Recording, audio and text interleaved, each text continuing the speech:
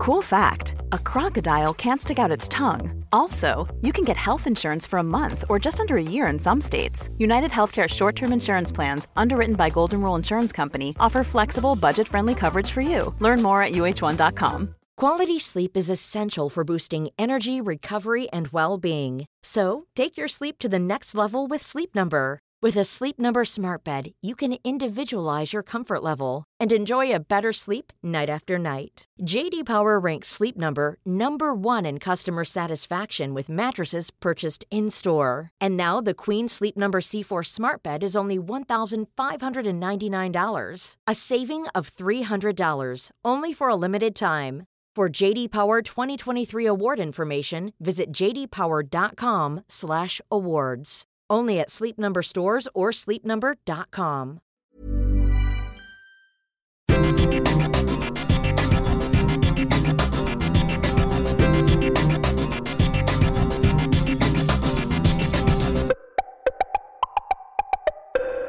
Hello and welcome to another episode of Why Would You Tell Me That with me, Neil Delamere, and him, Dave Moore. If you haven't listened to the show by now, well, what is wrong with you? But also, welcome.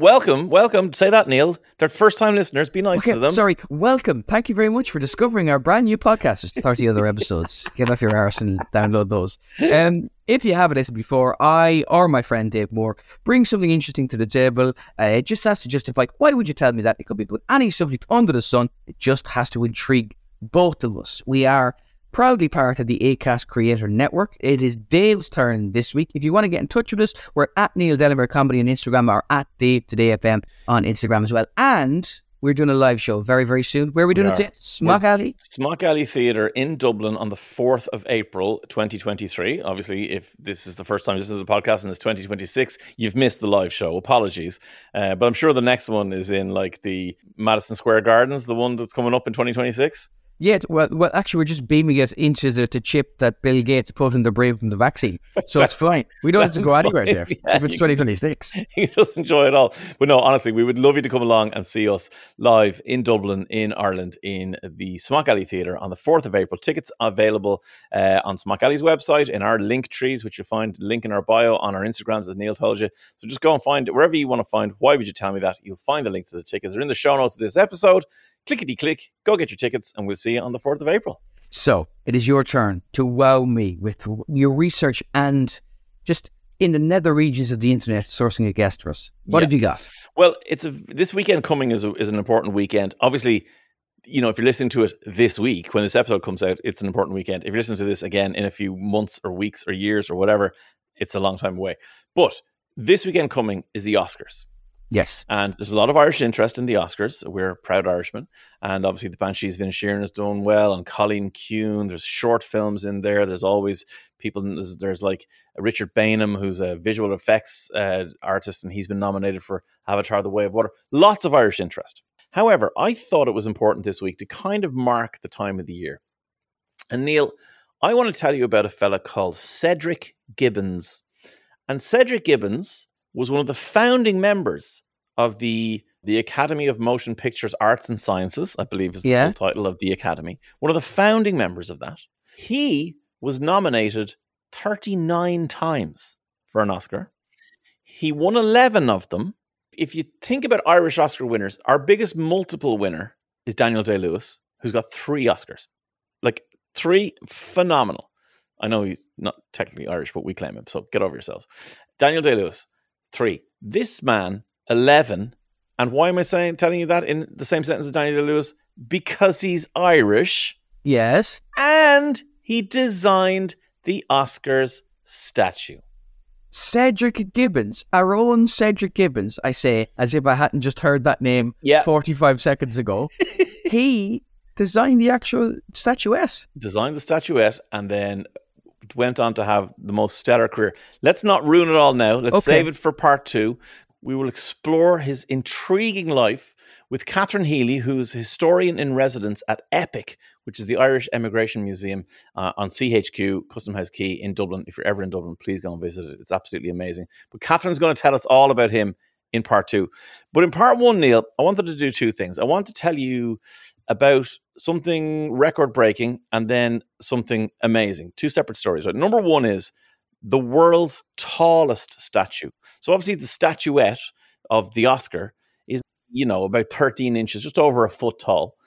But I want to tell you about a statue that is absolutely enormous. It took 57 months to build, and it took 4,000 people to build it.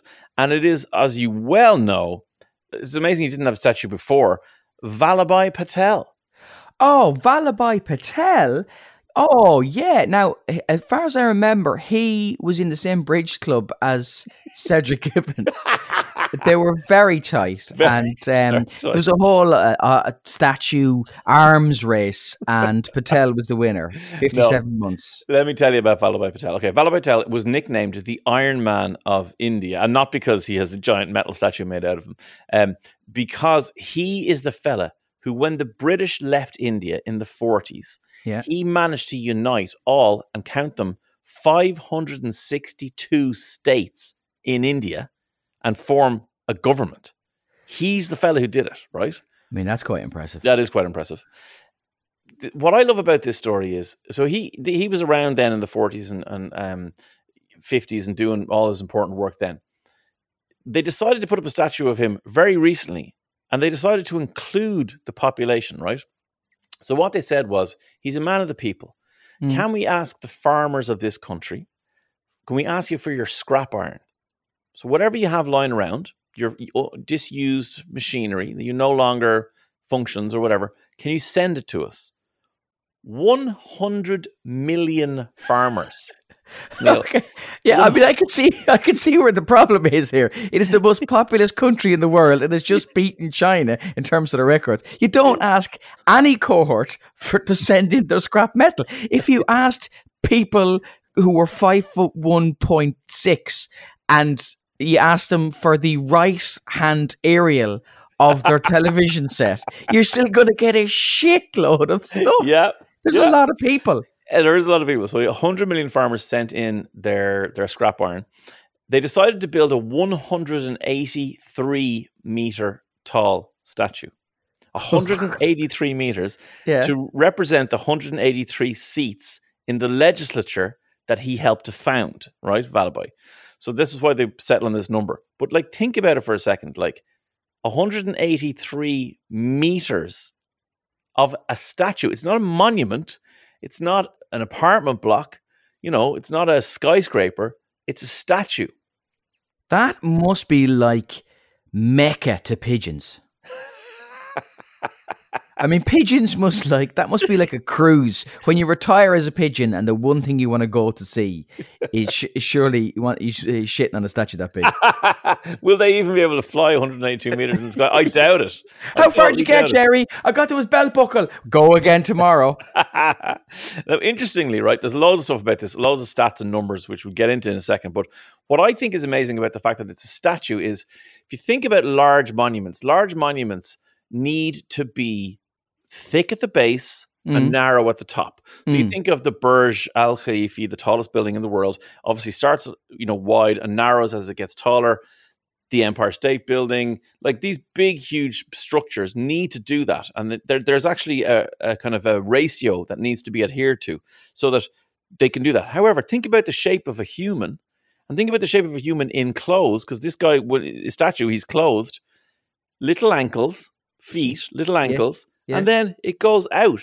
So it actually defies the logic that's used to keep giant monuments standing still and standing proud and not in any way threatened by everything that can happen. But they managed to do it. There are ways in which they can do this. Is he standing? Yes. I mean, they haven't put him in a bizarre kind of squat to make the ratios work. No. He is standing kind of proud, as befits the founding father, or our founding father of the nation. Absolutely. He's literally just standing there. He's 183 meters tall. He's on the banks of a river and looking down at a dam, which again, he led the campaign for this dam, and it changed the obviously the topography of the area, but also the lifestyle of the people in the area. It is in a strange enough place in that it's 200 kilometers from the nearest city in a densely forested place. Like, it's not like this is, as I said, Statue of Liberty, beside Manhattan, you get a little ferry out to it. Like, this is miles away from anything, but it's a very important region to him. This is where he was from, where he grew up, and where they felt like they should put this statue. In order for the statue to be built, and then in order for it to be the tourist destination it has now become, they also had to install a 4-lane road getting to it, which didn't exist before because it was in the middle of a forest. They put in a food court. They put in a 52-room 3-star hotel and a museum. I assume you can see that statue from a long way off if you're driving down the 4-lane road. Yes. At some point, you'd have to line up the bonnet of your car and pretend you had a roller, wouldn't you?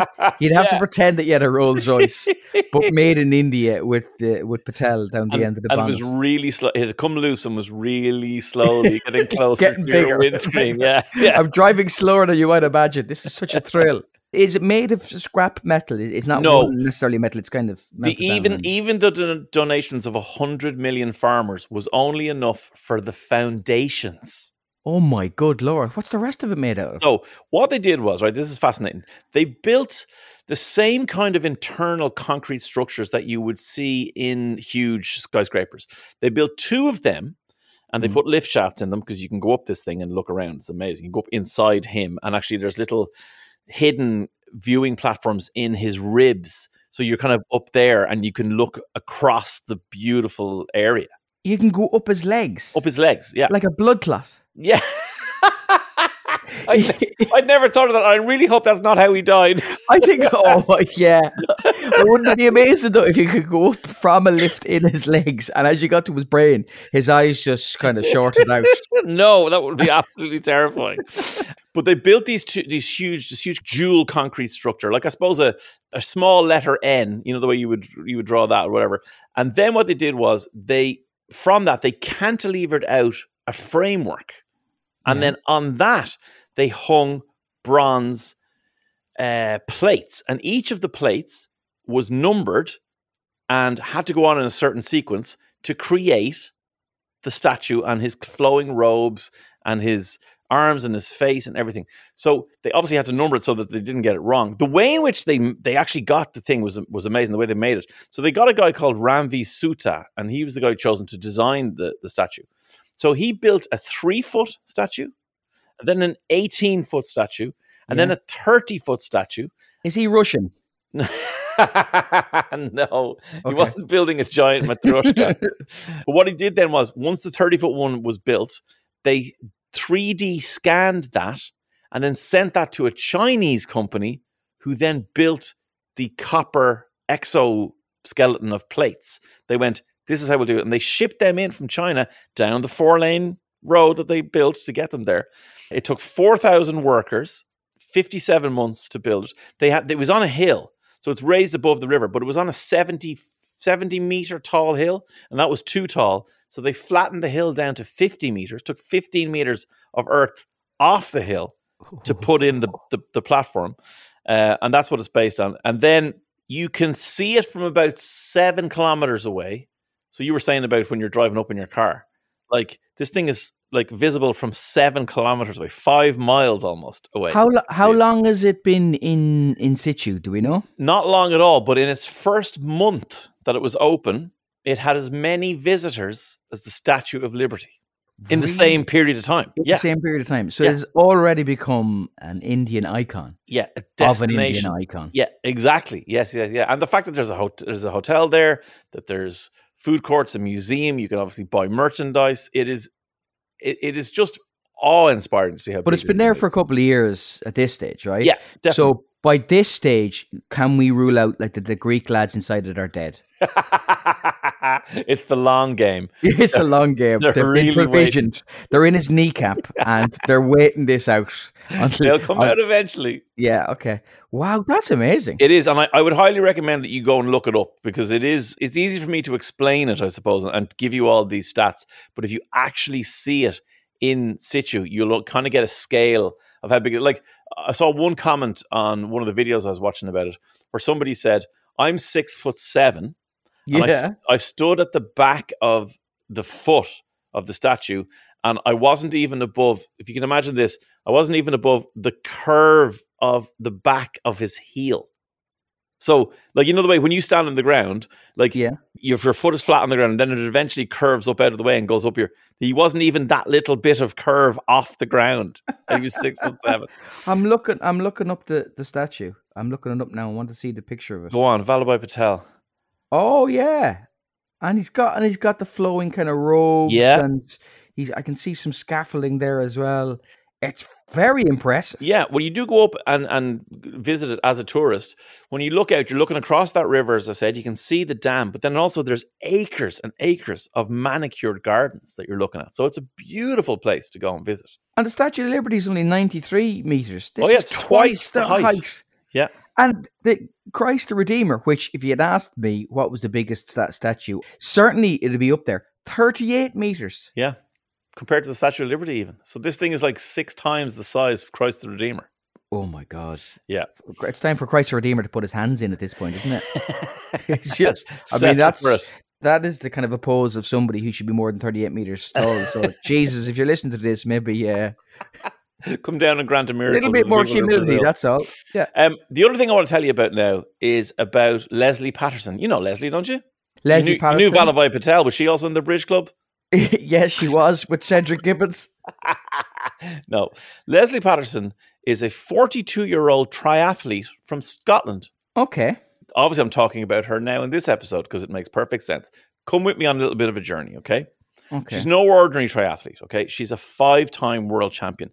She played rugby in school as a kid. I'm talking about under 9s, under 10s, or 11s. And she played with the boys, the only girl in a 250-strong boys club. And gradually, as the boys went through puberty and got older and bigger, it was just decided between her and the coaches and her family, look, you can't play rugby anymore. It's just, they're 14-year-old men. It's just not going to be good for you.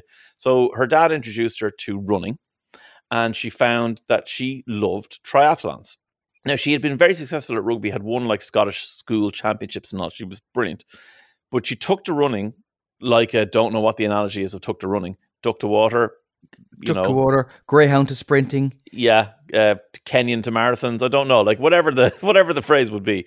She was very good at it. Started at 14. By 16, she was representing Scotland internationally in triathlons. Okay, she always struggled with the swimming. Is the only problem, and as a result, when it came to like the world's championships and competing against the best in the world, she would struggle so much in the pool in the swim that she couldn't make up. No matter how good she was at the running and no matter how good she was at the cycling, she couldn't make up the ground that she lost. And then she failed to qualify for the Commonwealth Games in 2002 because of her swim and went, do you know what? I'm just going to quit. So she moved to California with her husband who had found work out there as a sports nutritionist in university and said, nah, I'm not going to do it. So 5 years of not competing, she heard about something called Xterra. And Xterra is effectively a triathlon, but it's muddy. So it's a muddy cycle, a muddy swim, a muddy run, it's all whatever. And she said, that sounds like, you know what? If anything, it'll be a bit of fun. I'll give it a go. So she borrowed a mate's mountain bike. Yeah. She went and did her first race in 2007. Didn't like the swimming bit. Didn't do very well. Caught up a bit on the bike. Did very well on the run. And came 9th in her first ever race after 5 years of not doing it. Haven't done nothing for 5 years. Nothing for 5 years, right? Okay. Then in 2008, she came 2nd. And in 2009, she became the world champion of Xterra racing. Okay? So then in 2011, Lance Armstrong, who wasn't yet, you didn't know the things about him that we know now. Yeah. In 2011, he was taking part in an Xterra race. So it was loads of publicity. She ran the running part of the Xterra race 10 minutes faster than prime Lance Armstrong. And prime Lance Armstrong was prime Lance Armstrong plus. Exactly. So she was just smashing this type of race. Gold again in 2012. Then the poor woman got Lyme disease. Okay? It's a bacterial disease, really debilitating. Yeah, usually from a tick on deer. Yes, exactly, a tick, yeah. She couldn't race then. All of the rest of 2012, all of 2013, all 2014, all 2015, right? Now, I know, Neil, you're now sitting here going, Dave's lost his mind. This is supposed to be something about statues or Oscars. Why is he telling me about Leslie Patterson? I was thinking that. Yeah. The reason I'm telling you this is because Leslie Patterson, Yeah. this person Yeah. that we're talking about, is a 5-time world champion triathlete, is nominated this year for an Oscar for Best Adapted Screenplay for All Quiet on the Western Front. Okay, that's not acceptable.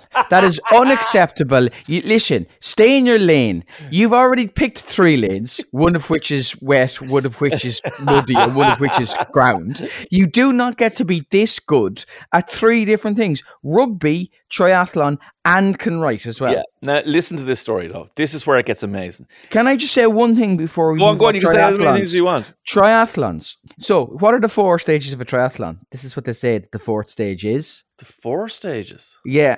So you got swimming, you got cycling, the bike, and you got the marathon running. Right. Yeah. So it's transitions. Transitions are one of the most important things. Yes. And I know 2 fellas and one guy beat the other guy in the swim time, in the bike time, and on the run time, and the other guy still beat him.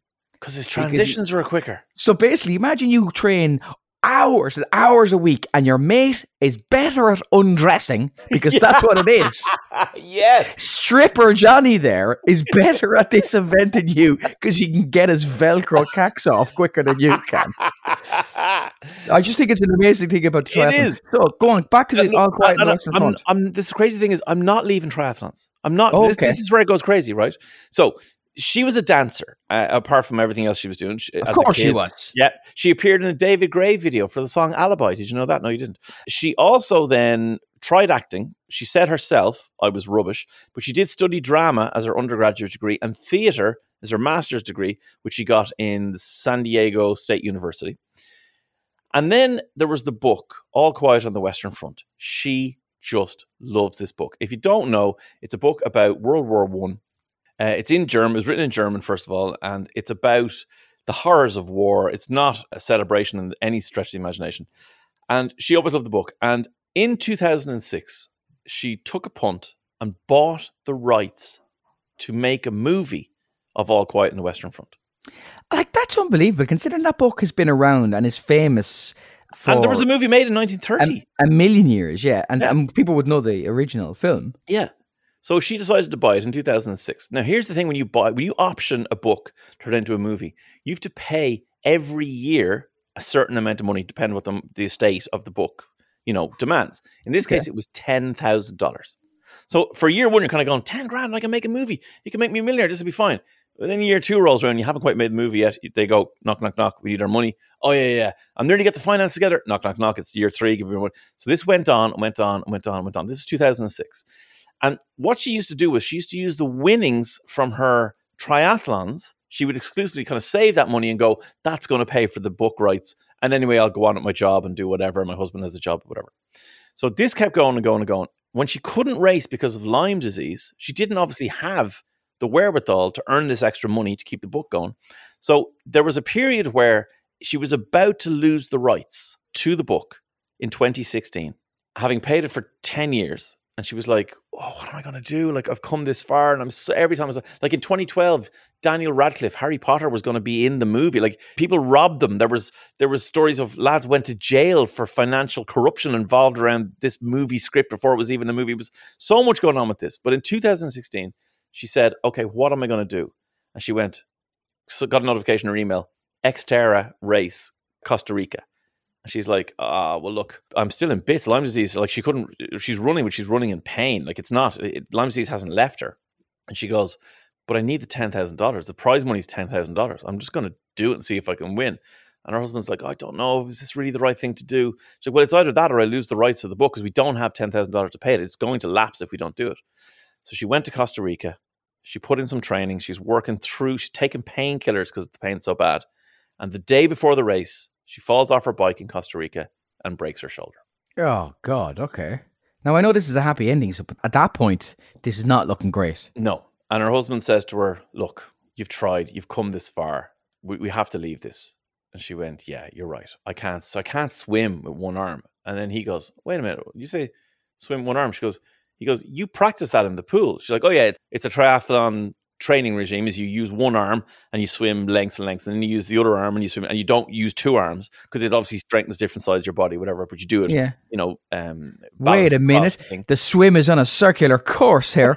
Wait a minute. No, he said to her, "You are so good on the one arm swim training. You can do this." She's like, "I'll be so far behind." He's like, "You can do this." And she goes, "I need the $10,000.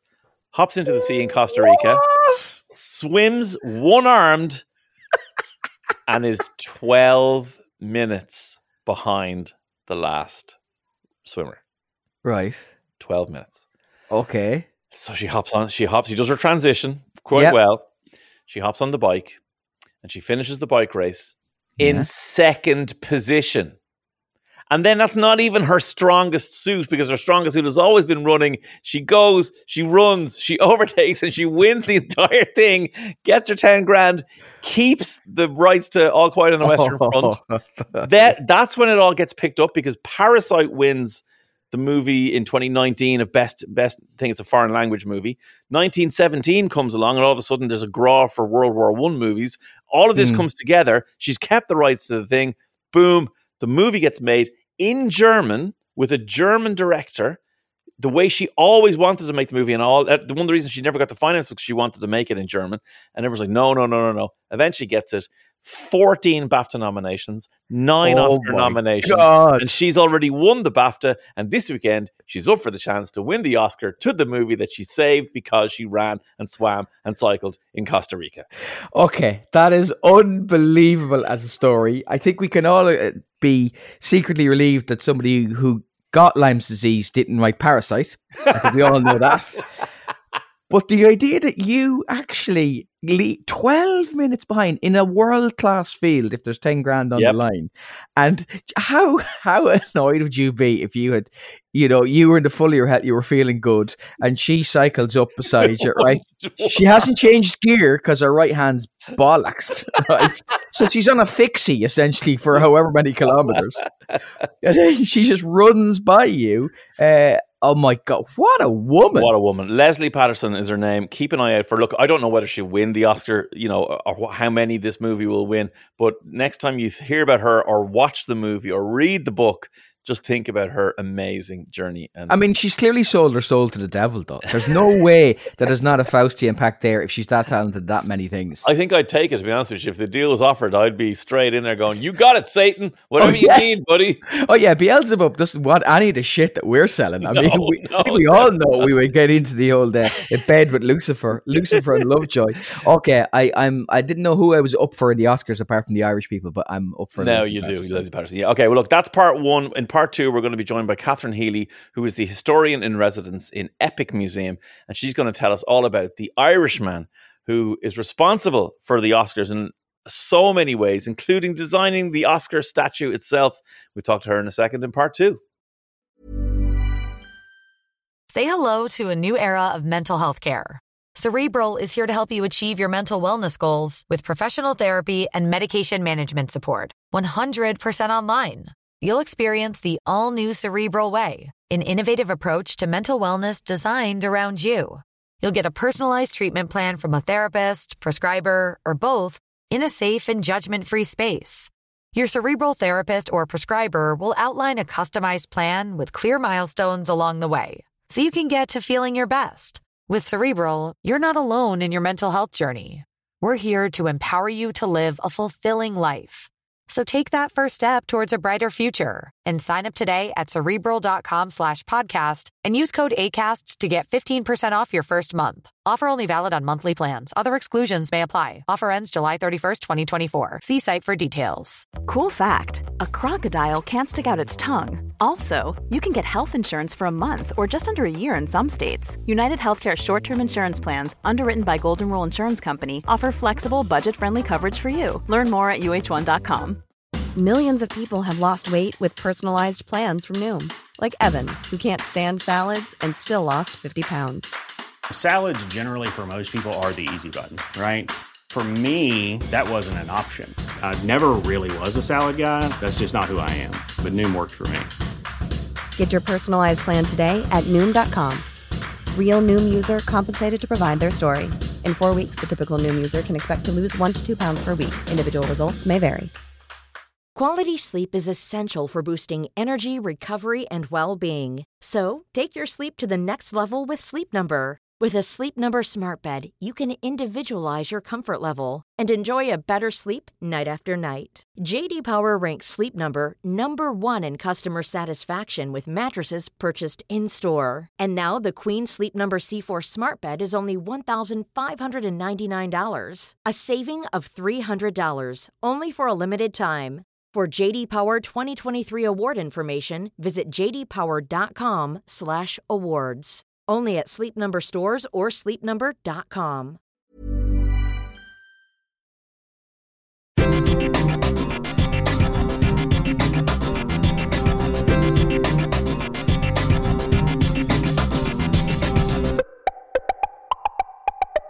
Okay, welcome back to part 2 of Why Would You Tell Me That? And today we are talking to Catherine Healy, who is the historian in residence at the Epic Museum in CHQ in Dublin, Ireland. Highly recommend you pay a visit to it if you're ever in Dublin.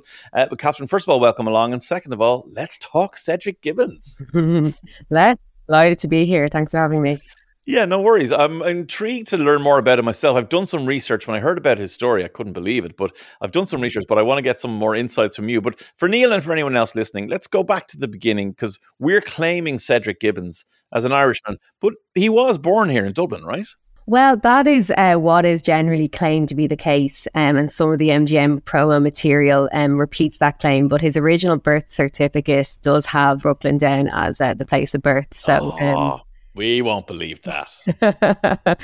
Of course, we can still claim him, maybe not as strongly, but he got his Irishness, I suppose, primarily through his dad's side. His dad was born to Irish parents in Liverpool, and came from working class Irish American stock. So his family moved to Manhattan, right? When he was young, very young when they moved there.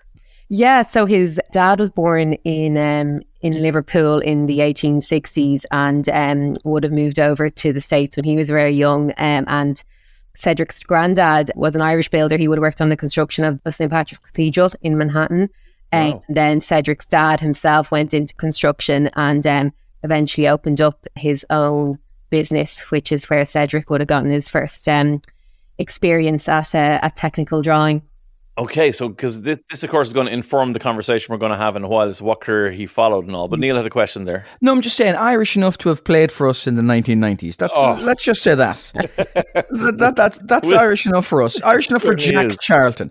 So he gets this background in technical drawing from there then. Mm-hmm. Yeah, that's right. And I mean, New York at the time, you have massive construction projects going on, and he talks about being amazed at seeing these structures sprout up from the ground as he moved around the city.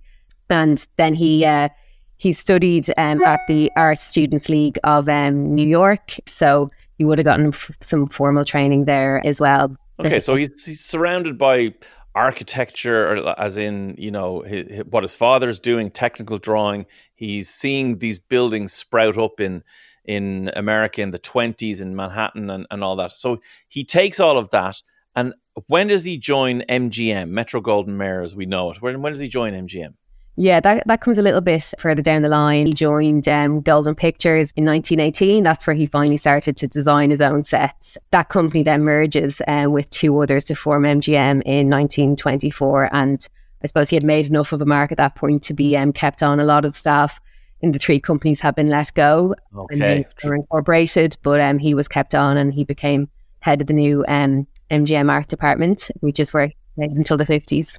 And some of the stuff I read about that, I understand that being the head of the art department is a massive position within, particularly a movie studio in the 20s, 30s, 40s, 50s kind of thing. I'm presuming even now today, but back then it would have been, even if you didn't work on a film personally hands-on, because you were the head of the art department, you'd get a credit, and it would be the team beneath you would be working on this film, that film, whatever, but they'd all be funneling their progress through you for approval and all that kind of stuff. That's exactly right. Yeah. I mean, it was the equivalent of running his own business. He would have had anything from between 50 to 80 people working under him by the 1930s. And that would have ranged from architects to, carpenters, painters, They even made their own furniture for sets at the MGM lot. So yeah, I mean, just to give you a sense of the scale of the operation, and there would have been upwards of 50 films coming out of the MGM studios a year from the 1930s, and each of those films would have required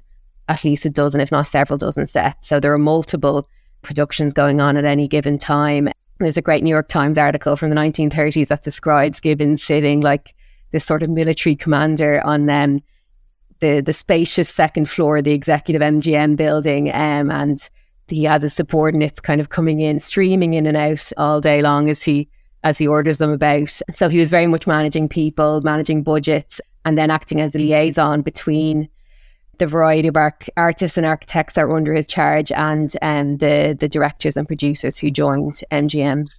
So do we know some of the famous films off the top of your head that he was responsible for and the general look of? Like, would people know them if you named them now? Oh, yes. Yeah. Thank you, Dave. I mean, there are over 1,500 films that have been credited to him, so it can be difficult to distinguish what exactly he had a direct role in and what ones he merely approved at the end stage. But in terms of those that won the most awards, 11 Oscars to Gibbons' name, is the second most successful Oscar winner in film history. But Pride and Prejudice would be one of the better known ones from 1940, starring Laurence Olivier. He actually said that the two films he was proudest of didn't get him any Oscars, Marie Antoinette and Romeo and Juliet. And Wizard of Oz, I suppose. Yeah, he didn't win for Wizard of Oz. I can't believe that the art department for Wizard of Oz didn't win the Oscar that year, but they didn't in 1939. No. Wrong shade of yellow on the brick road, Dave. It's those fine attention to details. If Dermot Bannon had done it, he would have just knocked through. he would have done a pagoda. What is he always doing? A pagoda or something like that. Pergola. A pergola. And a glass wall, yeah. Yeah. But yeah, so I mean, like, there are so many movies, as you said, but to be nominated 39 times and win 11 of them, like, whatever position you may have as a figurehead, like, your work still has to be of a level, of a standard that is doing better than everyone else's. So, I mean, he was obviously phenomenal at his job. Some of the other things, like, there's interesting personal life, because, like, I know the kind of the elephant in the room is the Oscar statuette, and we'll get to that. I promise, Neil. I promise. But the interesting personal life, like, he married Dolores Del Rio, who was was she an actress, or was she already married to an actress or something like that? But she would have been well known as an actress, yeah. Yeah, and then she had an affair with Orson Welles, and they got divorced, and then he married someone else. But and I don't know if this is true or not, and this is the kind of thing maybe you do know, maybe you don't know, Catherine, but maybe his second cousin, someone in his family who shares the name Gibbons, was a guy called Frederick Royal Gibbons, and he worked at MGM as a music composer, and he's the dad of Billy Gibbons, who's in ZZ Top, Neil. That's my favorite thing about Cedric Gibbons, is his second cousin was ZZ Top's Billy's dad. But you know something? There's a reason why you're not working on Who Do You Think You Are. You would spill the beans immediately. There'd be no sort of build up with the family tree. You'd run in and go, guess who it is? He's ZZ Top. You just come in playing the guitar, playing the ZZ Top song, going, "Is this guy?" Yeah. The child was delivered. They grabbed his beard. The child had a beard 7 inches long, and that's how the midwife pulled him out. And you know my favorite thing? Sorry, I got to throw a ZZ Top fact in for you.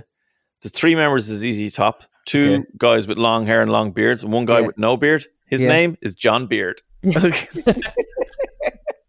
Okay, right. This is also why I'm not the historian in residence at Epic, and that's why Catherine's here. Okay, then we talk about the actual not seminal work of his career, but what you introduced him as. Yeah, it is.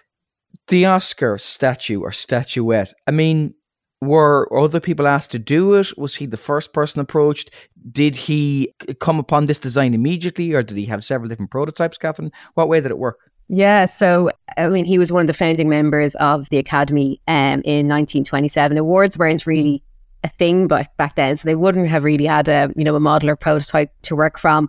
I believe initially the plan was to have some sort of medal or cup designed when the idea came to have a proper award ceremony. Yeah, like a plaque or a scroll or a medal or a cup. They didn't know what to give them. Like, which is fair enough. I mean, think about it. When you're sitting there going, we're going to reward the best in our industry, but what do we give them? I mean, yeah. It would have been a bit of a letdown, I feel, being presented with a cup. Yeah, probably true. Gibbons, of course, ever the perfectionist, had grander plans, and so he sketched out this design of the knight with the sword and standing. The only difference from the present Oscar statue, the only difference between that and his own design is that he had the knight standing in front of the reel instead. So it had the design hasn't changed very much. We should explain, in case anyone isn't aware, because I think you have to look at the statue in detail to know the things you're talking about, Catherine. But so as you said, it's actually a knight, like a crusader knight almost, isn't it? Like standing with a huge sword in front of him, but he's standing on a reel of film with 5 holes in it. And I can't remember what the 5 represented 5 kind of categories of movie making, didn't they? Yeah, that's right. Yeah, the 5 original branches of the Academy. So they were actors, directors, producers, writers, and technicians. Okay. Gibbons himself would have been within the technician category. Yeah. And then, the sword is meant to symbolise the protection. And obviously, the categories have jumped, there's like thousands of them now, but at the time, the 5 were the 5 kind of key areas that you could reward somebody and award somebody a prize in. Was it always going to be in gold, or do we know about that? And also, it's not modelled on anybody in particular, is it? Is it just a kind of a generic figurine? Yeah, it's been said that it was modelled on a young Mexican actor. That notion has been disputed. The Academy said that it was Gibbons' own vision. But yeah, it was. There's a long history in terms of the material that's been used during Second World War, during shortages that had to be made from cheaper material. Plaster, I think, was it? Yeah. And didn't they offer anyone who won one that was plaster? They offered them when the war was over and the materials came back. Didn't they offer them? Said, look, you can come back and exchange it if you want. Get an upgrade, yeah. Yeah, because it wouldn't last in the same way that What they do, Neil, is they make it out of solid bronze and then it's plated in 24 karat gold, and it's heavy. This thing is 8.5 pounds and it's about 13 inches tall. It's like a foot tall. Like it's a big, heavy award. And you actually, if you watch Oscars acceptance speeches, you'll often find people kind of inadvertently blurt out, "Oh, it's heavier than I thought it would be," or whatever. You know what I mean? Like if they haven't touched one before. So 8.5 pounds. To paraphrase is the Snapper. It's a small turkey, but it's a big statue, isn't it? Yeah, it's true. A solid, healthy birth weight. Do we know? Obviously, gold prices fluctuate. Do we know how much an Oscar statue is? Just if it wasn't an Oscar statue, Div? I mean, that's a very specific question. Well, you probably do know the answer, don't you? No, you do. I do know the answer, and I'll tell you why. Because you can buy someone's Oscar, and then the value on that Oscar is based on who the person is. So I think Steven Spielberg bought Katharine Hepburn or Betty Davis. Someone bought some actress from the 40s or 50s. He bought it and paid like $500,000 for it, right? So expensive. But now in 2015 or 16, I think it was, the Academy put a law in that said, if anyone's selling their Oscar, they have to sell it back to the Oscars for $1. I mean, so it's just a token payment, basically. But now every Oscar is only worth $1. Yeah, but I mean, that's So if you're in a position where you're in such straitened circumstances as you have to sell your Oscar, like you're not going to listen to the Academy going, "Oh, you had to sell it back for us." Really? I think you'd find it going on the Antiques Roadshow. Go fuck yourself. Something like that, yeah. Yeah. Sorry, but you'd be going straight into the fair in Smithfield or eBay at least. Yeah, absolutely. Yeah. So Cedric Gibbons. So then, what about the rest of his career? I mean, obviously he won all these Oscars, but I mean, he was just, as you said, producing films at such a huge rate in that period where he was in MGM. Yeah. And I suppose he was the first set designer to have his own really distinctive set style. So I think it's important that he be acknowledged. If you watch an MGM film from that period, so much of what you see in terms of the aesthetic were a result of his own vision, and he was very much a perfectionist. I can imagine he was a difficult man to work with. He had a famously very difficult relationship with this director called Vincente Minnelli, who joined MGM in the 1940s with this vague title of dance director, but he was supposedly meant to be coming in under Gibbons' purview, and Gibbons writes a very sternly worded memo to one of the higher-ups at MGM He misspelled Minnelli's name. We don't know if that was on purpose or not. That's a power move for sure. Yeah. That he absolutely refused to work with anyone in terms of design unless the man was brought to him as a member of his own department. There's a historian, David Gerstner, who's gone through the MGM archives as well and found this template letter that Gibbons' office would send out to people who'd be writing into the art department looking for a job. So first of all, it says that applicants are required to have a degree in architectural engineering, as if Gibbons himself had one, you know. I very much paint him as a trailblazer. It said that he's the first person to bring modern architecture to the screen. So he was kind of a master of self-invention. Like the MGM promo material made out that he had private tutors growing up, that he travelled through Europe, studying art and costume, which is very much not the case. He built his own legend. He built his own. He basically told all these people that he was going through Europe and studying Roman and Greek forms and all that sort of stuff. Did he? Yeah. Oh, we've all padded our CV, but that's properly impressive, isn't it? I know, it's a little more difficult to fact check before the days of Google, I suppose. Yeah, that's true. But isn't it true as well, though, that he wasn't responsible for the Art Deco movement in architecture, but he certainly brought it to the film sets and therefore kind of popularized it a little bit more, because that whole Art Deco movement came from Hollywood. Yeah, he was, I suppose, the first to really bring that to screen. And 1925, you have this exposition in Paris that is seen as kind of launching the Art Deco movement. I don't believe Gibbons was at that, but yeah, he would have been one of the first to popularize those kind of very bold designs in the States. And I mean, say one of the early films where he does that is this film, Grand Hotel, which is just completely it's a complete picture of luxury and decadence, and came out in 1932, it was the height of the Great Depression in America. So you can imagine why it appealed to cinema goers at the time, this kind of dream world that they could escape to, I think that was a big part of MGM's commercial success at that point in time. And given that we are claiming him as Irish, wherever he was born and wherever his dad was born or whatever, I mean, as Neil says, he qualified to play under the granny rule, so he's definitely Irish. But we don't have anybody as successful as him. I mentioned Daniel Day-Lewis in part one. He's won 3 Oscars. Cedric Gibbons has won 11 Oscars. I mean, is he the second most decorated person ever in Oscar history? That's right, yeah. Second after Walt Disney, who I believe won 2022. Yeah. So yeah, I mean, it's interesting that obviously he's a bit more removed to Irishness than some of the people like Maureen Sullivan, Maureen O'Hara. But yeah, it's interesting that we haven't in any way, I suppose, acknowledged him as a son of Ireland. That changes today.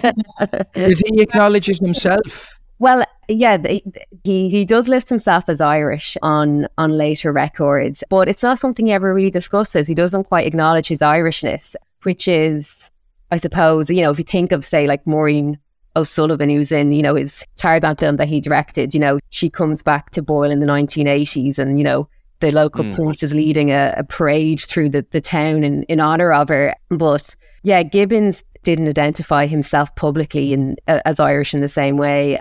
I think he's interesting in that way because, Irish Americans so often do cling on to their heritage and identity, and it wasn't how he wanted to frame himself.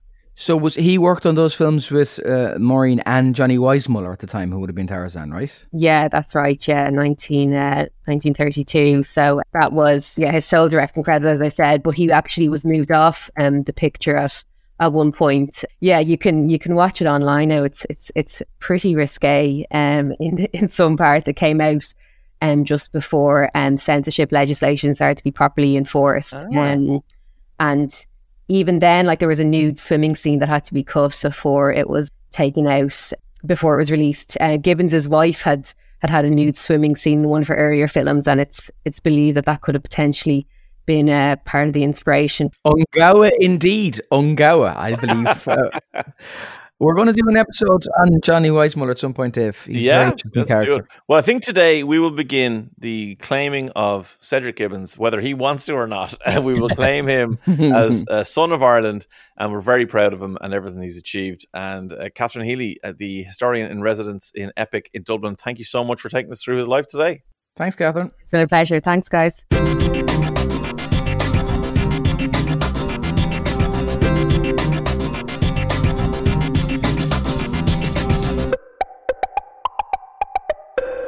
Okay, welcome back to Why Would You Tell Me That? Neil, what did you think of Mr. Cedric Gibbons? I can't believe I had never heard of the man who has won 11 Oscars. Yeah. And he's one of ours. Well, he's as Irish as some of the football players, as you mentioned in the 90s, I think. But look. If Daniel Day-Lewis is one of ours, he's one of ours as well. Yeah, no, literally. that's amazing. Actually, and it ties into what I'm going to tell you next week. Oh.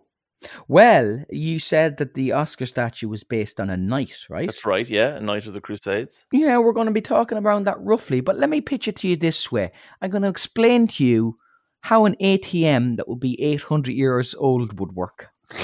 Badly, I would suggest. Or exceptionally well. Crazy like a fox.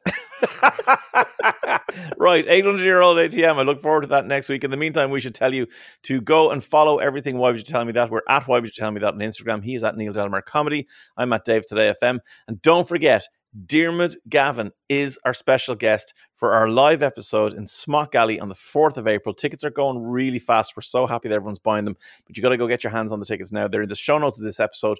Anywhere you find information about us, any of those Instagram addresses, you'll see the link in bio job, and go and get your tickets for Why Would You Tell Me That live, 4th of April, Smock Alley in Dublin. Bye.